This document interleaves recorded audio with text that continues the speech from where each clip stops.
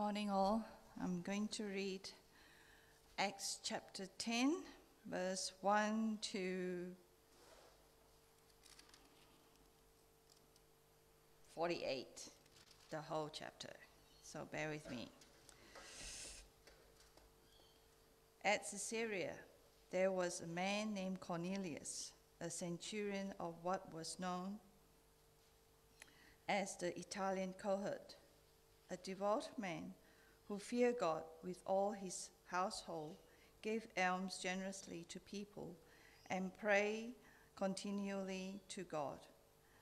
About the 9th hour of the day, he saw clearly a vision. An angel of God came in and said to him, "Cornelius." And he stared at him in terror and said, What is it, Lord?" And he said to him, "Your prayers and your alms have ascended as a memorial before God. And now send men to Joppa and bring one Simon, who is called Peter. He is lodging with one Simon, a tanner, whose house is by the seaside." When the angel who spoke to him had departed, he called two of his servants and a devout soldier from among those who attended him, and having related everything to him, he sent them to Joppa. The next day, as they were on their journey and approaching the city, Peter went up on the housetop about the 6 hours to pray. And he became hungry and wanted something to eat. But while they were preparing it, he fell into a trance and saw the heavens open and something like a great sheet descending, being let down by its four corners upon the earth. In it were all kinds of animals and reptiles and birds of the air. And there came a voice to him, "Raise, Peter, kill and eat." But Peter says, "By no means, Lord, for I have never eaten anything that is common or unclean." And the voice came to him again a second time, "What God has made clean, do not call common." This happened 3 times, and the thing was taken up at once to heaven. Now, while Peter was inwardly perplexed as to what the vision that he had seen might mean, behold, the man who was sent by Cornelius, having made inquiry for Simon's house, stood at the gate and called out to ask whether Simon, who was called Peter, was lodging there. And while Peter was pondering the vision, the Spirit says to him, "Behold, 3 men are looking for you.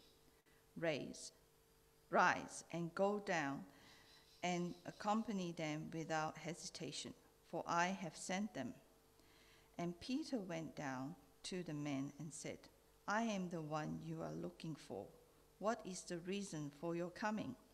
And they said, "Cornelius, a centurion, an upright and God-fearing man, who is well spoken of by the whole Jewish nation, was directed by a holy angel to send for you to come to his house and to hear what you have to say."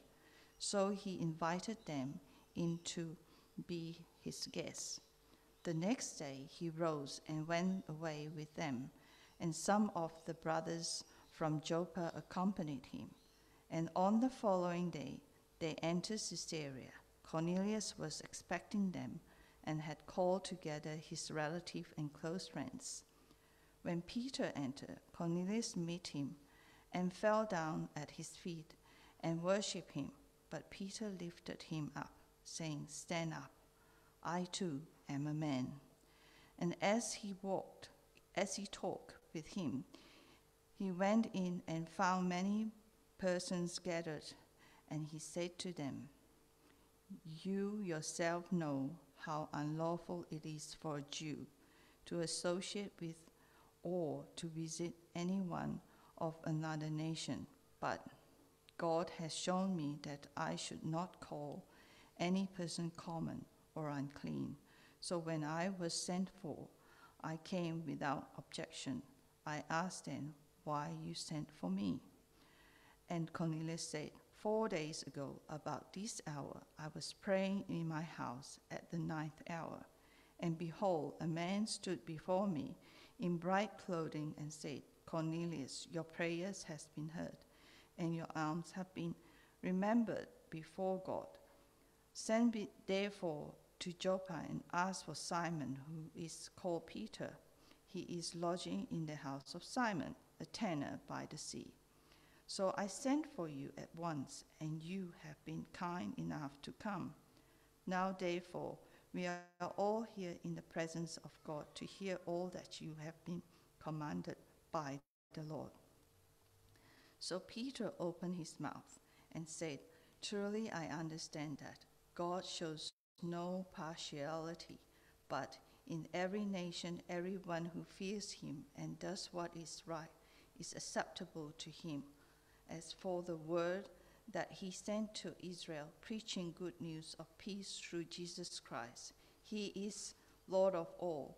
You yourself know what happened throughout all Judea, beginning from Galilee, from the baptism that John proclaimed, how God anointed Jesus of Nazareth with the Holy Spirit.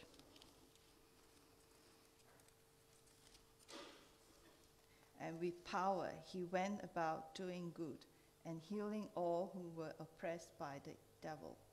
For God was with him, and we were witnesses of all that he did, both in the country of the Jews and in Jerusalem. They put him to death by hanging him on a tree, but God raised him on the 3rd day and made him to appear not to all the people, but to us who had been chosen by God as witnesses, who ate and drank with him after he rose from the dead. And he commanded us to preach to the people and to testify that he is the one anointed by God to be judge of the living and the dead. To him all the prophets bear witness that everyone who believes in him receives forgiveness of sin through his name. While Peter was still saying these things, the Holy Spirit fell on all who heard the word. And the believers from among the circumcised who had came with Peter were amazed, because the gift of the Holy Spirit was poured out even onto the Gentiles, for they were hearing them speaking in tongues and exalting God. Then Peter declared, Can anyone withhold water for baptizing these people who have received the Holy Spirit just as we have? And he commanded them to be baptized in the name of Jesus Christ. Then they asked him to remain for some days. This is the word of the Lord.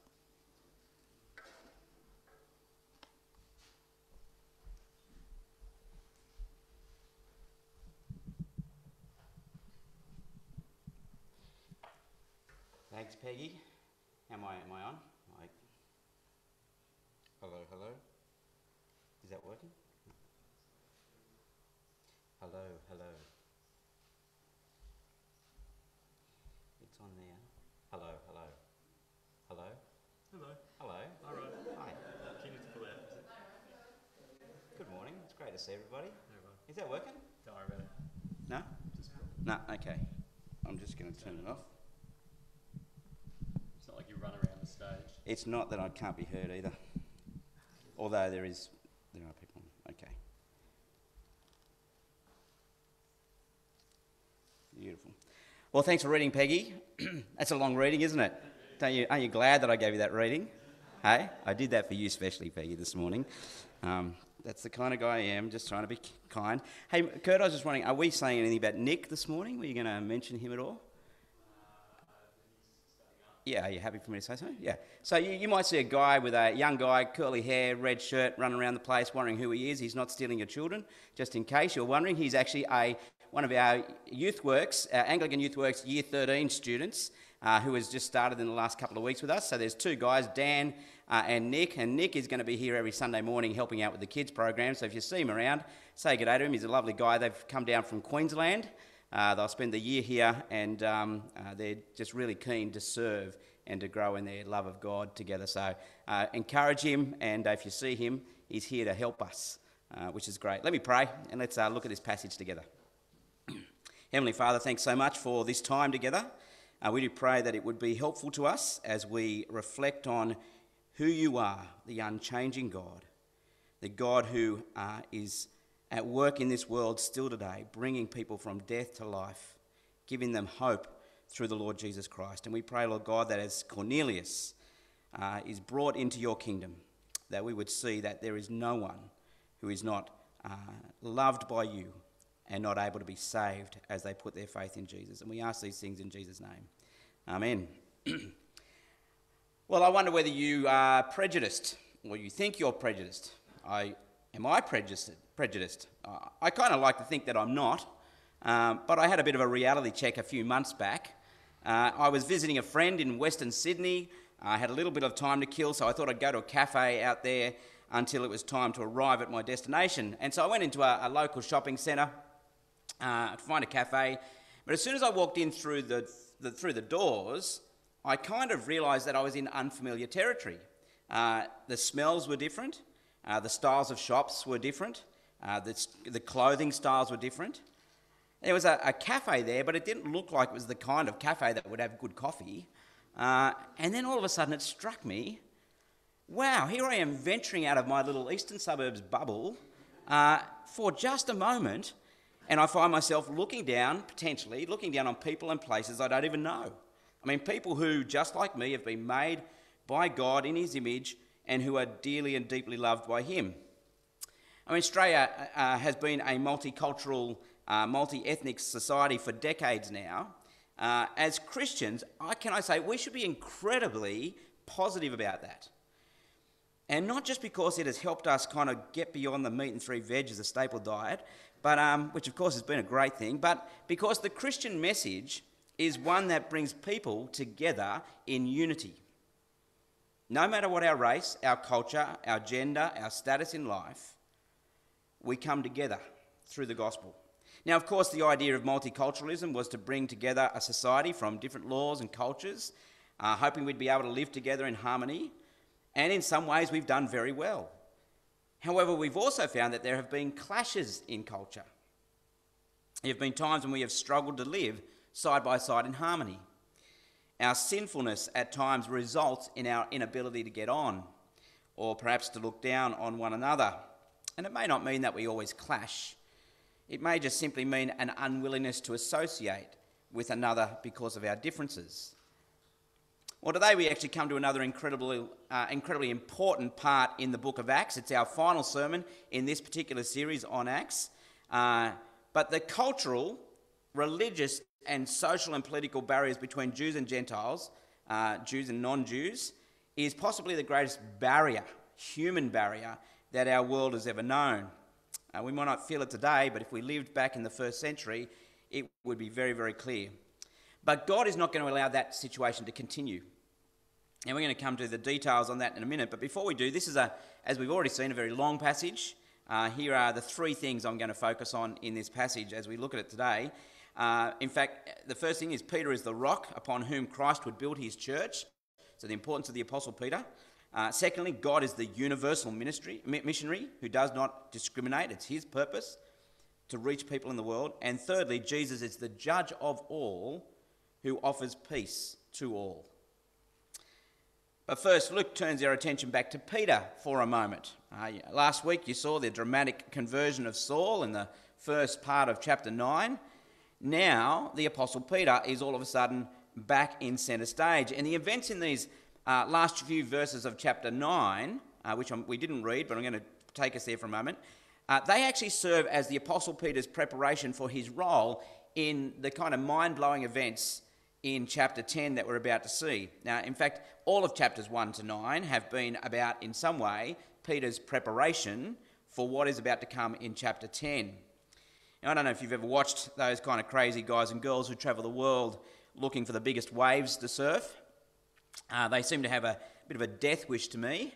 But these guys, can I say, they're not unprepared. They walk into danger, but they're not unprepared.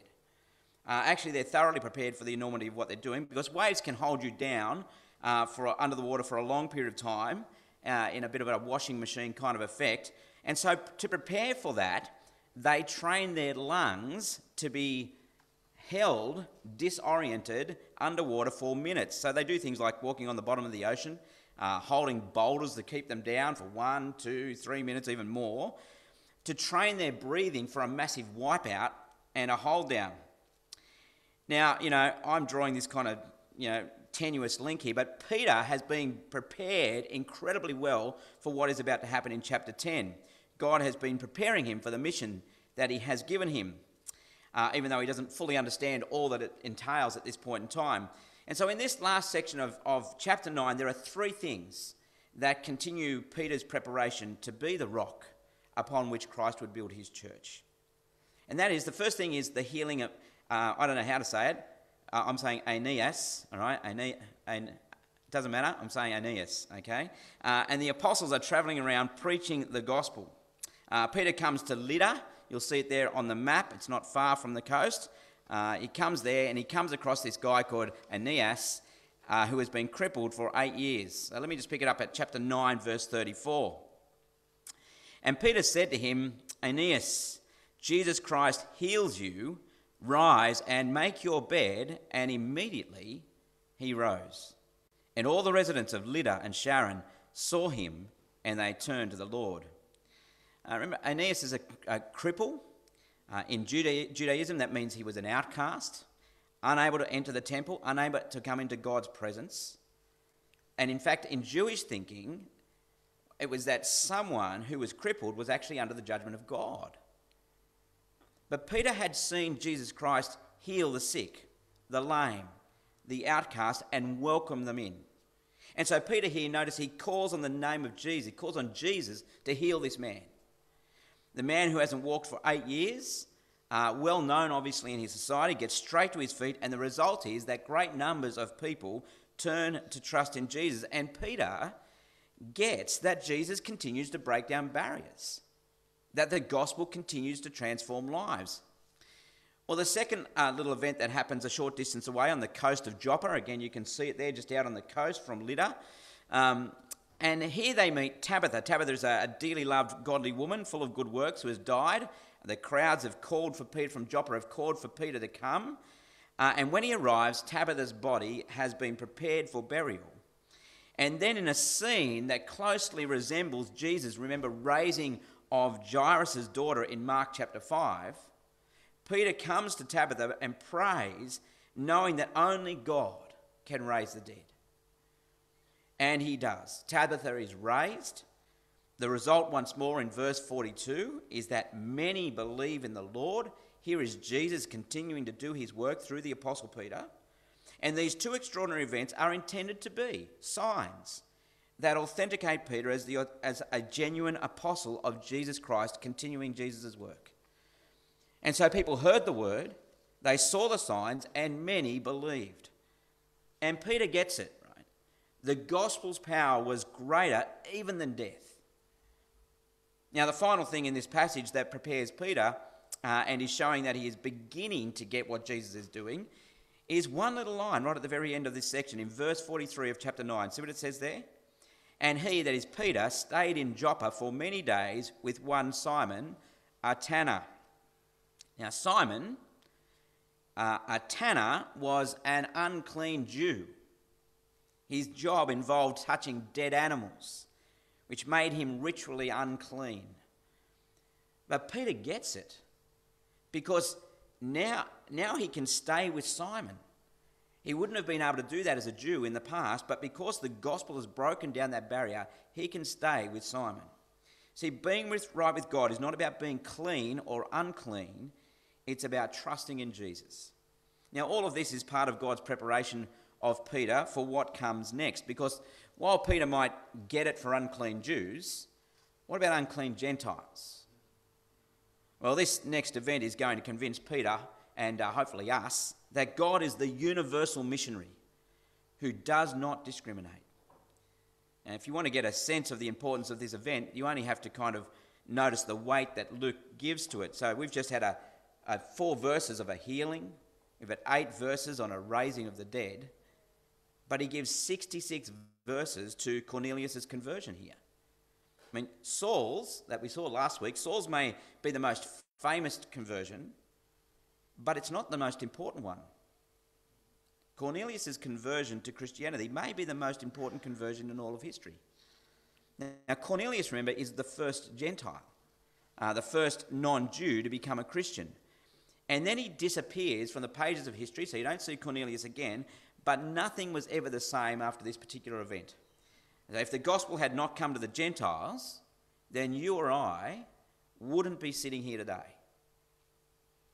Christianity would likely just be a small Jewish sect, like a little growth on the rump of Judaism. And of course, you won't see this event written up in normal history books, but the truth is, this event might actually be one of the most history-shaping events of all time. So let's just have a look at it, because in the first century, this chasm existed between both Jews and non-Jews, between Jews and Gentiles. Israel had been chosen by God, remember, out of all of the nations of the earth to be his people, to live separately from them, to live for God. God had made a special covenant with them, an agreement. All the males were circumcised as a mark of their contract with God. Part of the contract or the covenant was a bunch of food laws that represented being clean or unclean before God. We read about it in Deuteronomy 11 or in, Deuteronomy 14 or in Leviticus 11. And the reason that was given is that God is a holy God, that he is completely pure and set apart from his creation. And so as God's chosen people, Israel were to be distinctive, set apart from the nations. And so here, Peter can't believe it when a Gentile is converted. It's a moment, if you like, of cognitive dissonance. Had to look it up, really, but anyway. In his mind, he knows that God is God, the God of the whole world. He's heard that Jesus' command to take the gospel to all nations, but that God would accept Gentiles without them first becoming Jews, getting circumcised, keeping the law. Now, that's not what Peter was expecting. But it's exactly why Peter, and not Saul, who had been cast as the apostle to the Gentiles, remember? But it's why Peter took the gospel to the Gentiles and baptised the first Gentiles with the Holy Spirit. See, Peter gives authenticity to what is going on here. Just as he authenticated the Samaritans receiving the gospel and through him receiving the Holy Spirit just a couple of chapters earlier. And so let's have a look at this extraordinary event. Cornelius is a pagan Gentile. He's from Caesarea. So again, just up the coast there from Joppa. He's from Caesarea. He's a centurion in the Roman army. But he's a God-fearer. He's also a prayerful and a generous man, we're told by Luke. And in verse 3, an angel of God comes to him and tells him to send for Peter, who is staying with Simon in Joppa. So he sends away, he immediately obeys a delegation to go and look for this guy called Peter. Now, at the same time, notice God is preparing Peter for something that he's not going to want to do, to go into an unclean Gentile's house. And so God gives Peter, at the same time, a vision to get his attention. Let's just pick it up, if we can, at the end of verse 10 of chapter 10 there. Peter fell into a trance and saw the heavens opened and something like a great sheet descending, being let down by its 4 corners upon the earth. In it were all kinds of animals and reptiles and birds of the air. And there came to him a voice to him, "Rise, Peter, kill and eat." But Peter said, "By no means, Lord, for I have never eaten anything that is common or unclean." And the voice came to him again a second time, "What God has made clean, do not call common." This happened 3 times, and the thing was taken up at once to heaven. Now, there's a mixture of both clean and unclean animals in this vision. I'm not going to go into the details of that, but you can look it up in the Old Testament. Peter's a Christian now, but he's also been a good Jew all of his life, and so he's never eaten what the Jews considered to be unclean.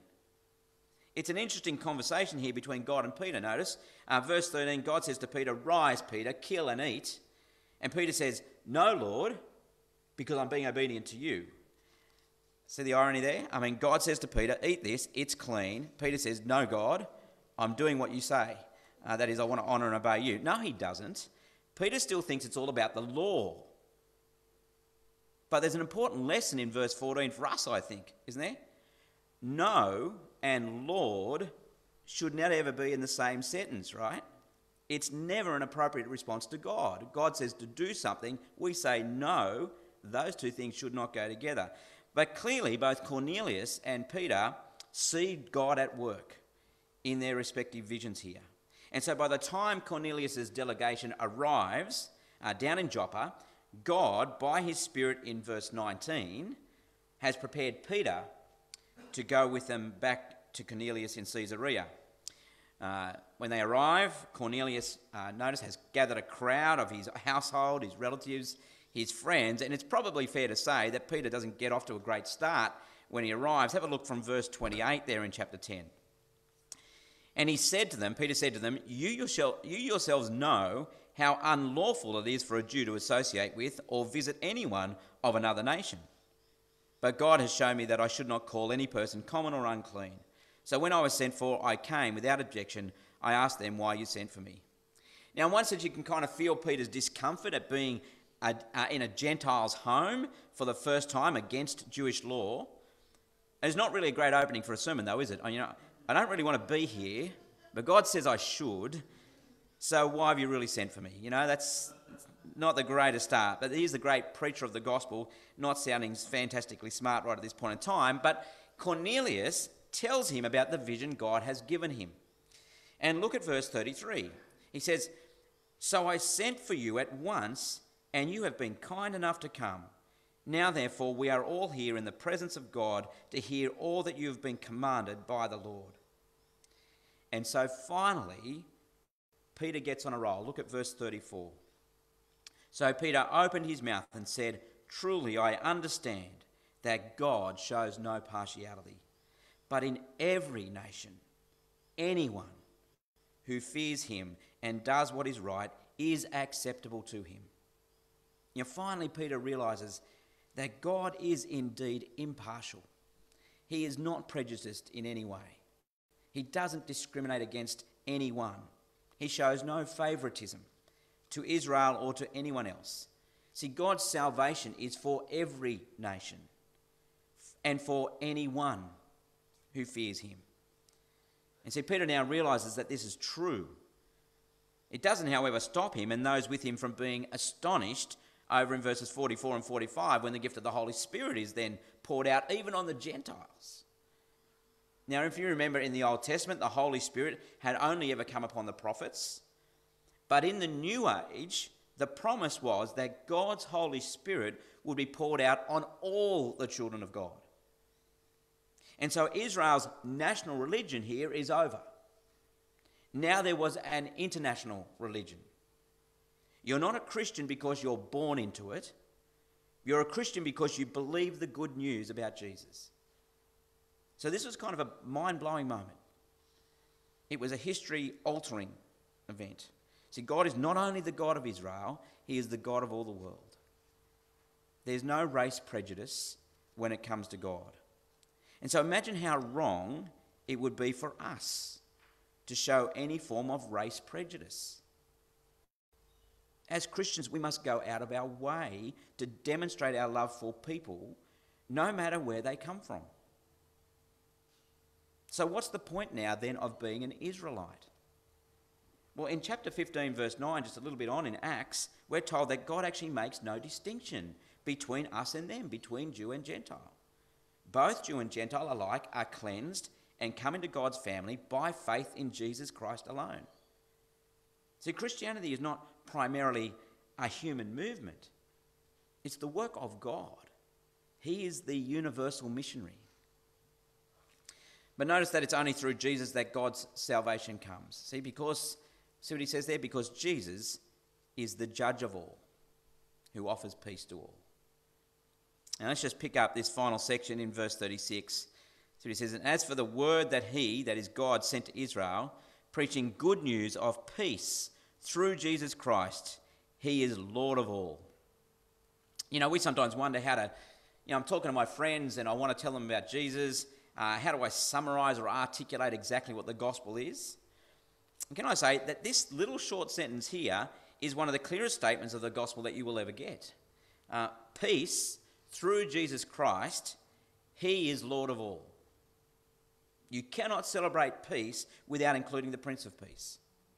The gospel, notice, is a message of peace through Jesus, who is Lord of all. There is no person in this world over whom Jesus is not Lord, whether they realise it or not, whether they acknowledge it or not. And his message and offer to you and me, to the atheist, the agnostic, the Buddhist, the Muslim, the secularist, the Jew, the Gentile, the message is a message of and an offer of peace. And the way that Jesus brings peace is what Peter goes on to explain it in the following verses. The message of peace that God sends to the world is a person. It's Jesus himself. And the gospel message wasn't given to a bloke kind of sitting alone in a cave, writing down a whole bunch of things that came into his head. See verse 37? You yourselves know what happened throughout all Judea. See, what Jesus said and did was publicly and visibly available. It was therefore verifiable. It could be tested. And notice the three things about Jesus that Peter mentions. He mentions the three things: his life, his death, and his resurrection. In verses 38 to 39, remember, he says, God anointed Jesus with the Holy Spirit and power, and he went about doing good, healing the sick, casting out demons, bringing peace. The coming of Jesus Christ was, if you like, the arrival and the foretaste of the kingdom of God. I don't know if you noticed Padrid Green. I see it all the time because I can see it straight out my back window. Padrid Green is that new, massive, big complex by Meriton Apartments next to East Garden Shopping Centre. Well, the first thing they built of Padrid Green was the display units, the display suites.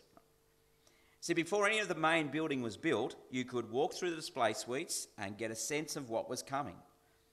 There was a foretaste of the future of what would be Padrid Green Apartments. And in a sense here, the life of Jesus, as he lived and walked and acted on earth, was a foretaste of the kingdom of God that is coming when Jesus Christ returns. It began when Jesus entered the world. And we got a foretaste of what it's going to be like when he returns. Well, the second way that Jesus brings peace, notice here he says, is through his death. Now, the reference to Jesus hanging on a tree was a reference to him taking on the curse of God, which is exactly what hanging on a tree meant. But the curse he took was our curse. The death of Jesus pays the penalty for human sin. But Peter is quick to show, notice, that death is not the end here, because God raised Jesus to life again, and the resurrection is so critical to the whole book of Acts. And in 1 Corinthians chapter 15, it teaches us that Christ's resurrection guarantees our future resurrection as well. And he goes on to say, of course, all of this was witnessed. Verse 41, we saw him. The risen Jesus ate and drank with us. And here's the message that he commanded us to preach, Peter said, to all people. See verse 42? Peter says, we were commanded to preach that he is the one appointed by God to be judge of the living and the dead. To him all the prophets bear witness that everyone who believes in him receives forgiveness of sins through his name. See, God has appointed Jesus to be judge of the living and the dead. Now, can I say, the living and the dead is a very comprehensive category. I'm not sure if you know anyone outside of those two categories. But no one is what he's saying. No one will face the judgment. No one will escape the judgment of God, the judgment of Jesus. Jesus is Lord of all, and he is judge of all. So if you're sitting here today and thinking that this is irrelevant for your life, then you actually need to think again. God's love for you has placed you in this room here this morning so that you can know with certainty that he is offering you peace with him through Jesus. That's great news, isn't it? But also that there's no other way. But for everyone, Christian Jew, Islamist, Buddhist, atheist, agnostic, male, female, left-wing, right-wing, gay, straight, old, young, poor, rich, female, male, all those, whether you're from Ireland or Asia or India, everyone, no matter who you are, everyone who believes in Jesus receives forgiveness of sins, peace, life through the name of the resurrected Jesus. See, outside of the resurrection of Jesus, I don't know of any other hope for humankind. There's been a drought of consistent gospel proclamation in our country for several decades now. The impact of secularism, doing life without God as if he doesn't exist. The impact of that in our society that has it's replaced Christianity is leaving such a vacuum within our society. That in turn, I think, is giving us a great opportunity to present the gospel of peace through Jesus Christ, who is Lord of all, no exceptions. I wonder if you'd pray with me that God would wake us up to the opportunities that lie before us in a nation, a community, a world that is lost without Jesus. We have a hope that we can offer to the world. Let's pray that we do it. Let's pray. Our gracious God, we thank you for this spectacular event here in Acts chapter 10, that in some ways it would be so easy for us to read past in the story and not recognise the importance of it. Father, you saved Cornelius, and from that moment, the good news of salvation has been spreading throughout our world. It has changed continents. It has transformed people's lives. It has brought hope in the midst of death and darkness. And Father, it still does that today. Father, it's too easy for us to sit here being thankful for it without being willing to share it. Please grant us the courage to make Jesus known so that those who don't know him might know that he is Lord of them and Saviour of them as well. And we ask it in Jesus' name. Amen. Thanks, friends.